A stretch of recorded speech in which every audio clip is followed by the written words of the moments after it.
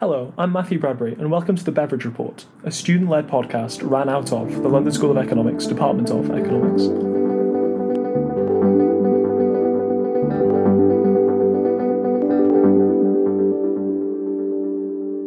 So today we sit down and discuss with Professor Sir Tim Besley about COVID-19 and policy. Tim Besley is the Arthur Lewis Professor of Development Economics at the LSE, and then also he has a lot of experience having done policy stuff. So, for example, he's a commissioner of the National Infrastructure Commission and was also a member of the Monetary Policy Committee. So we start by looking at Tim's experience in the policy world, and we talk through, what good policy looks like, how it's made, and then what role academics have to play in that. We then discuss this in light of the COVID crisis, because Professor Besley is on DELV, which I mispronounce as Dell throughout this recording. And basically what DELV is it's the part of the Royal Society which reports to SAGE, which reports to the Cabinet Office. So we talk through Professor Besley's experience there. And then finally, we move on to discuss Professor Besley's work as a development economics professor by talking through how COVID faces challenges to the developing world, and then how Professor Besley expects different countries will be able to respond to those with the institutions that they do or do not have in place. So, first off, how are you coping with life in self-isolation? Have you found the change? Parts of it are not so different for academics because we were always used to working in a fairly self-contained way on our research and being in contact with our collaborators. So to that extent, it's probably less of a shock to academics than it is to many others. That said, there's the whole side, the teaching side and the social interaction side, which everyone else is coping with. And, I think we all miss each other's company, but mediums like Zoom have made a huge difference. And I started off, like I'm sure most people did, as very nervous of using a medium like this. But suddenly I've spent so much time on it. It's just second nature now to be talking to people this way. So looking at your career, you're very much a polymath, as in you've done your fair share of policy work, served on the Monetary Policy Committee, written papers with David Cameron. You're also a distinguished academic. You teach undergrads. So which bit of that do you enjoy the most? When you look at your diary, which bit do you look forward to? Well, to some extent, it's the full package because, as you pointed out, you call me a polymath. Others would say I have a short attention span. You can always put it either way. But the key thing is the package. I love being an academic because it does give you the freedom to do the many different things you just described. On any given day, if I'm teaching a class, I'm looking forward to that. But at some level, it's when you look at the joins between those parts, because I try as far as possible to keep some kind of seamless joins between it. So when I teach, I love to bring into my teaching, at least anecdotally, some of the things that are going on in policy or some of the things that are going on in my research. So I try as much as I can to not think of these as kind of separate spheres that don't intersect, but it's the whole bringing together of the opportunities you get to do all of those things that you describe. When you were appointed to the MPC, your position as a man who stands in a lot of spheres was pointed at, in that the Treasury Select Committee said that they thought there was an advantage in bringing a microeconomist to the team because the viewpoint would add different value. Looking back on that time now, do you think there was value that you brought to the MPC as the resident microeconomist? For sure. I don't think I was the only microeconomist there at the time, but I've always felt there's a bit of a false dichotomy between microeconomics and macroeconomics, and I think many macroeconomists would agree, meaning that we look at the economy from different perspectives, and sometimes looking at individual behavior or market behavior gives an insight into aggregate behavior. So, the question is, what can you usefully contribute to a discussion about something that's going on in the economy at the time? At the end of the day, we have skills as economists around the analysis of data and interpretation of data. We have skills around formulating and understanding theory and the narratives that can come from theory. And it's just a case of being able to do whatever you can do, and to some extent those skills are portable.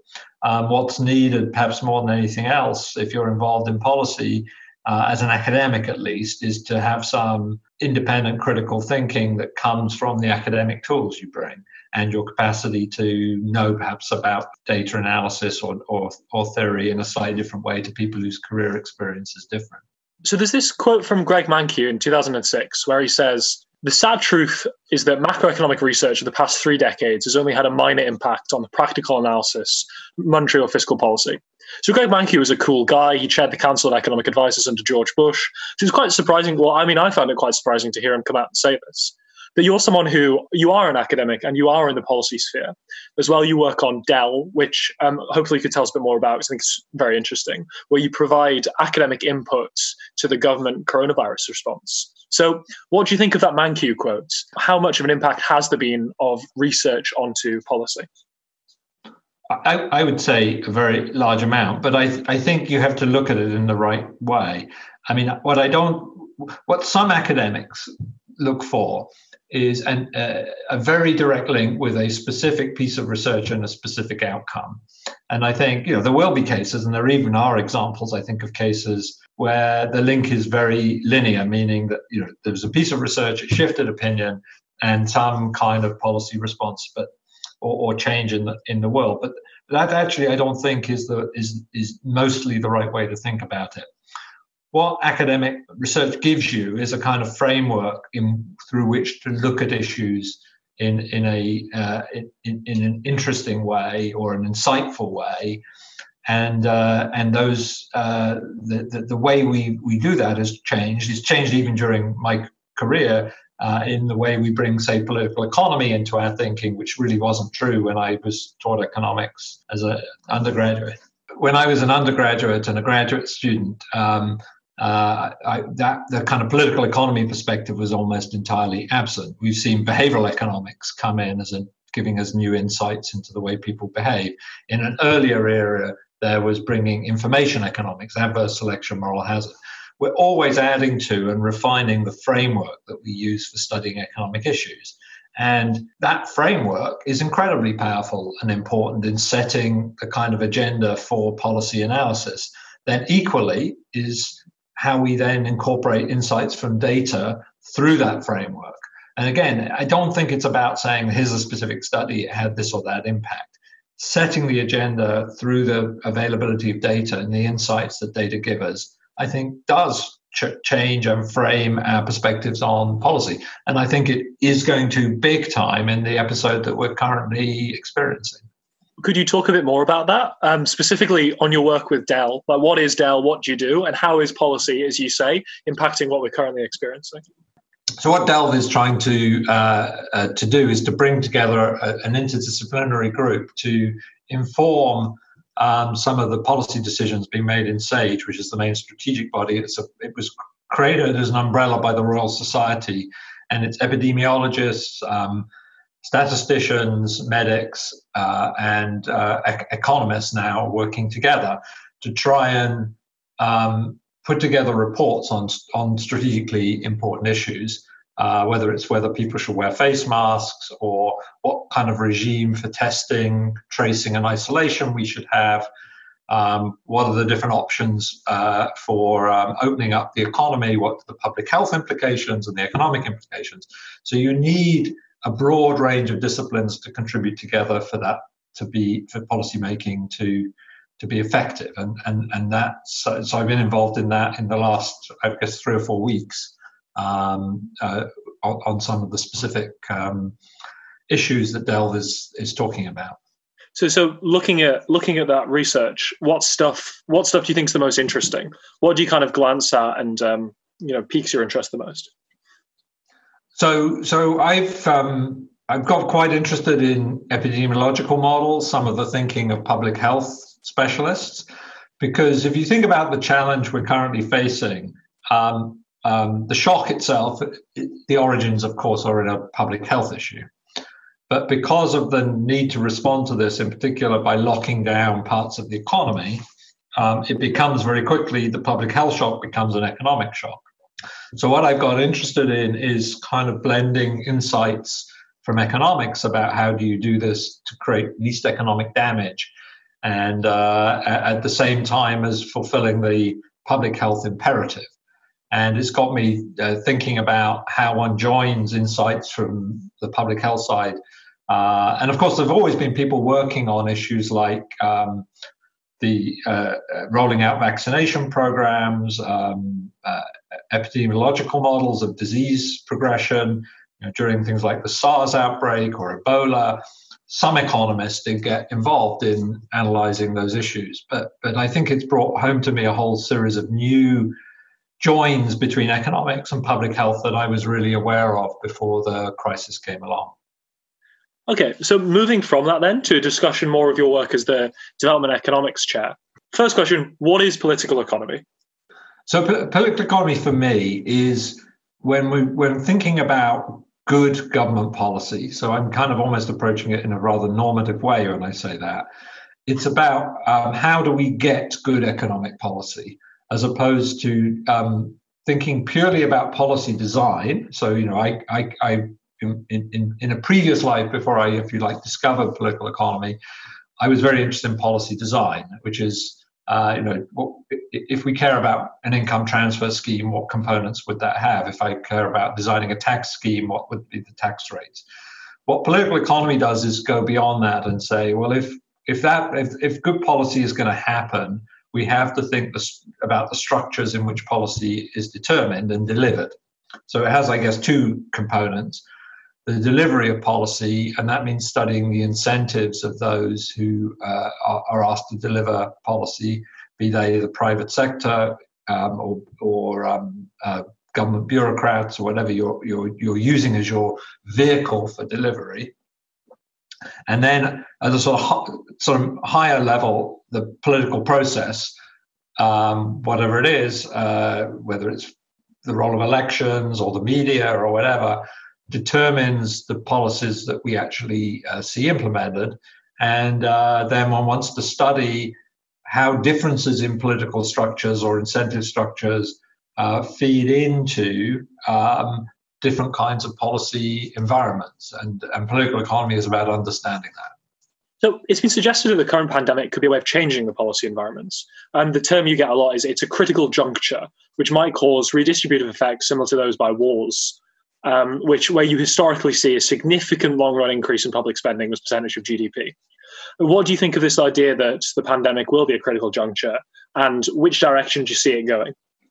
It's a very credible thing to believe, but I know many people who think it's being overplayed. And so I'm trying to say somewhat balanced on this, and we will find out in due course. But let me tell you why I think it could be a critical juncture, because I think there are features of this where that view is really quite credible. One, I think, is what you might call the broad nature of the social contract. I mean, many people were concerned about issues around social protection in general. People on 0 hours contracts would be an example of that. Generally, were we delivering health and social care in a way we wanted to? Were we thinking about a society in which we were looking after the vulnerable? All of those issues were on the agenda and on the table before the crisis, but many of those things have been thrown into sharp relief because of the crisis.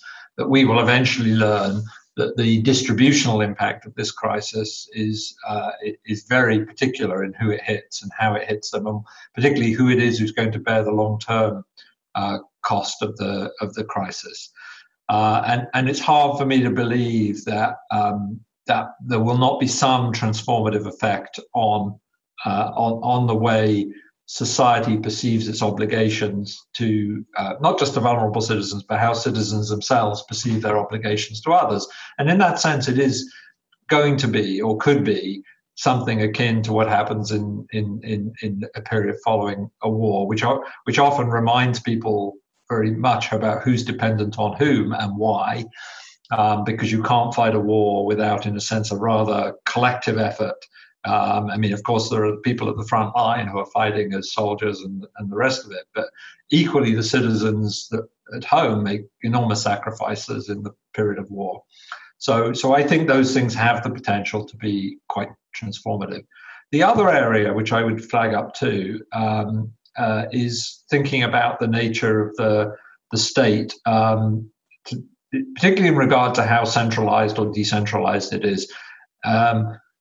we're only just beginning to see something interesting unfolding in the fact that the devolved nations are pursuing somewhat different routes to Westminster. I think it's easier to exaggerate the differences, but there are differences. But it raises a slightly larger question for those of us in England to realise that, as the majority nation within a union, we have very little decentralisation in our country. I think someone like Sadiq Khan, the mayor of London, is conspicuous by his absence because he really does not have any authoritative role to play in the response to the virus. It's pretty much under the aegis of the UK government, but I'm sure people who live in West Midlands or in the Northwest or wherever else in the UK are probably getting a similar sense that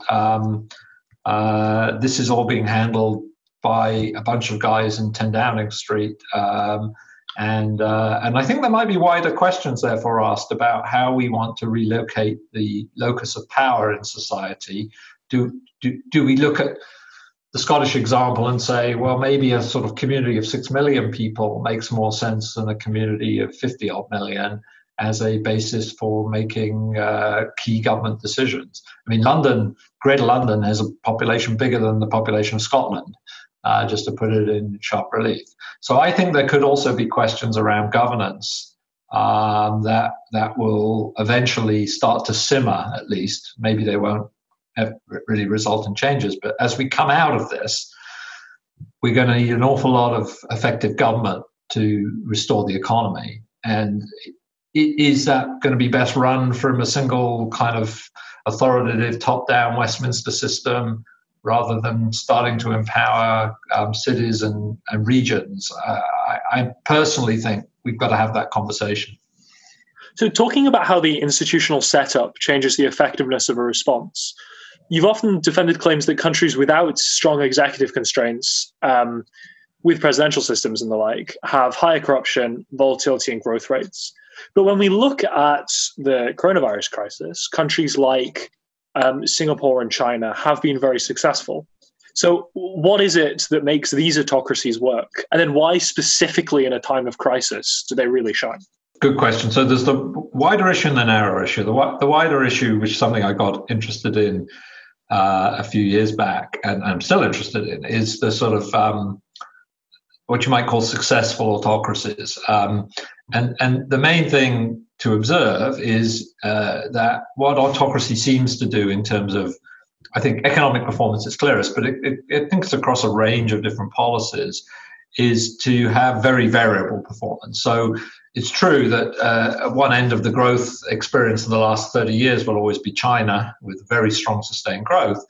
But for every autocracy like China, there's equally many autocracies that preside over periods of really quite dramatic economic decline. That autocracy is a kind of system that exposes their citizens to many more risks of bad governance. That may mean you end up on the upside, but equally you may end up on the downside. So I've always argued the better way to think about the issue is, instead of looking at the average performance, to look at the distribution of performance and think where you may end up in that distribution. So that's kind of the broader issue. And I've sort of tried to argue that the real argument for democracy is not some improved average performance, which is actually not even there in most data, but actually it's a much more resilience-based argument. If we apply that thinking to the COVID outbreak, it's kind of on the one hand, it plays out exactly as I would expect, namely that China, with its capacity to lock down a whole city in a rather authoritarian way that we would never dream of doing in the UK, can contain a virus with that at the cost of what it does all the time, which is limitations on freedoms. And it decides to make a particular trade-off between freedom and efficiency in that context, and it perhaps isn't so surprising that in some extreme conditions that can have benefits. But equally, I'd say you've got to look at autocracy in the round in the context of this and not just look at the examples that have done well. And one thing, actually, in some research I'm currently doing, it's very noticeable that if you look at media freedom as a particular dimension of institutions, that countries with low media freedom appear to be misreporting deaths on quite a high scale. So then, first of all, not telling their citizens what's really going on in those countries. Second of all, it looks like government responsiveness is much higher in countries with free media compared to countries without free media. Now, free media, sense of media don't line up perfectly on the autocracy or the democracy dimension, but they're obviously related dimensions. But my point more generally is, this will be handled much worse on average, I predict, in the sense of media countries, in the countries with little accountable government. And moreover, it's kind of worse than that too. I think it will be used as a kind of cloak by some of the governments, the repressive governments around the world, to strengthen the repressiveness of the regime on the back of the argument they need to fight the pandemic. So I think just saying, well, China's got 3 deaths per million and we have 400 deaths per million, therefore shouldn't we be like China? I just don't buy that argument at all. Even though, as I say, in specific dimensions, you can point out where some authoritarian governments have succeeded where we couldn't succeed. Globally, perhaps the best performing nations are South Korea and Taiwan, both of which are also noticed for their successful and speedy transition from autocracy to democracy. Do you think there's anything in that? The fact that they were previously dictatorships and then kind of 30 years later are very liberal democracies. Do you think that educates their success when it comes to dealing with coronavirus? Well, I'm not sure I would pin it on that specifically. I mean, the answer is, and I'm pretty sure I'm right on this, that the jury is very much out on what it is that's led to success or lack thereof in combating the coronavirus. So I think we're all flying a little blind when we're trying to attribute it to this, that, or the other.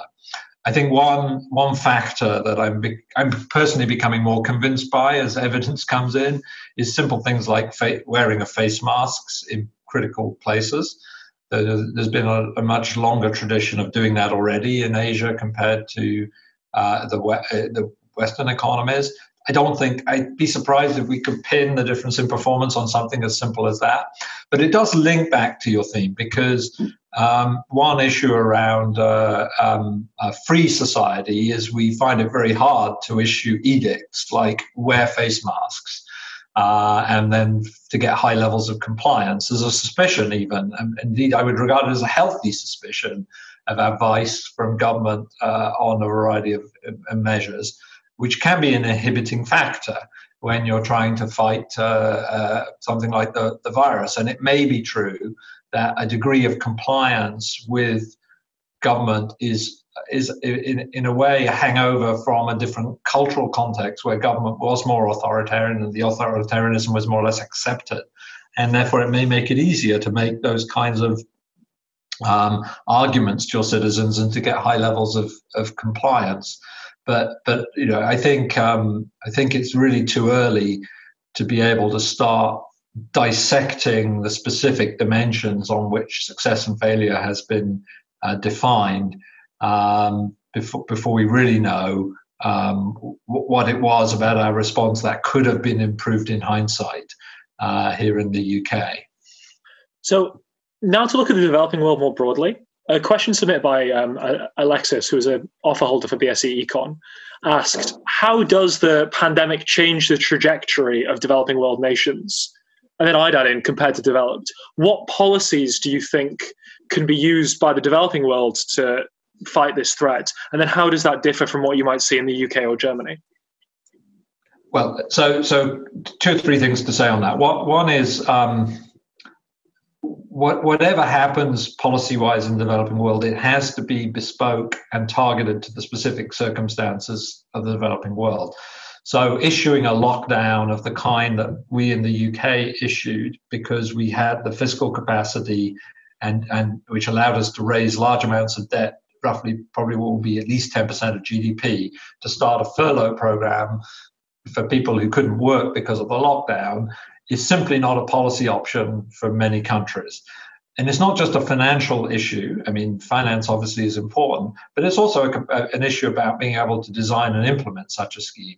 If you're in an economy where instead of, we have about 5 million out of a workforce of 30 million who are self-employed in the UK, that ratio is going to look exactly the opposite in most developing countries. So, and it's much harder to target informal workers. You haven't got the systems of social protection. So, even if someone gave you 10% of GDP to play with to do that, you just wouldn't be able to do it as effectively. So whatever solutions are taken, they have to be bespoke and recognize the circumstances. The biggest issue at the moment for most developing countries, I would say even probably all, is not the scale of infection, which is considerably lower than the scale of infection we've had in Western Europe, but the economic shock that has partially been created, indeed significantly been created by the reaction of the economies in the West to the pandemic, namely that they've stopped buying imports from many of these countries, the commodity price shock. So that there's a kind of knock-on shock. And therefore, the mechanisms that we need to use to improve the resilience of the developing world to stop it undoing many of the gains that some of them have had in the last, say, 20 years, is to have an international response that tries to support attempts to keep those economies afloat during the period while the West is trying to get to terms with its own economic shock. So that means scaling up the capacity of places like the IMF and the World Bank and perhaps aid agencies more generally to come to provide targeted support that is useful to each economy in the way it needs to have that use. So it's no good saying there's a policy and we need to apply it everywhere. It's got to be bespoke and effective in each economy according to the circumstances that it faces.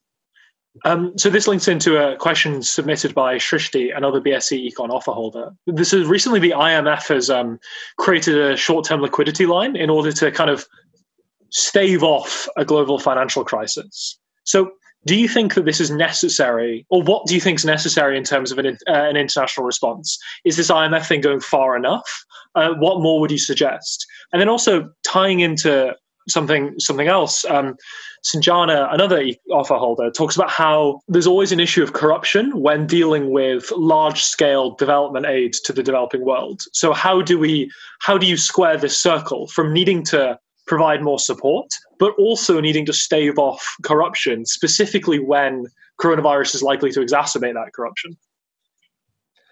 Yeah, so on the first question and the creation of liquidity, clearly very important what the IMF's done, but nobody should be under any illusions that this is a kind of panacea. If these are countries with weak state capacity and weak structures, then it's not, because as I said earlier, it's not really an issue of resource. They need much more fundamental support to deliver support, to be able to deliver support to the people whose livelihoods are being hit by this. So enhancing liquidity is a part of that, but it's by far and away not going to deal with the issue in the round. Of course, and the question quite rightly points out that one of the features of the environment which you operate in many countries, particularly weak and fragile states, is high levels of corruption, and it does create a dilemma because very often of any amount of support you want to give on a specific program, the reality is that part of that support could be siphoned off in the form of corruption. And one thing to do is to say, therefore, we should take a hard stance and withdraw our support pending the capacity to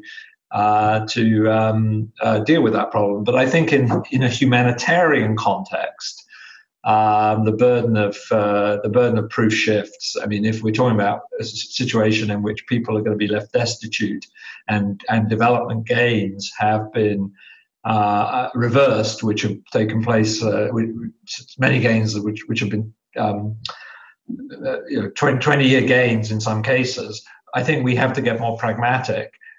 Even though we've got to be mindful of the fact that if we're going to behave that way in the short term, we can't take our eye off the ball. These are fundamental problems that still need tackling.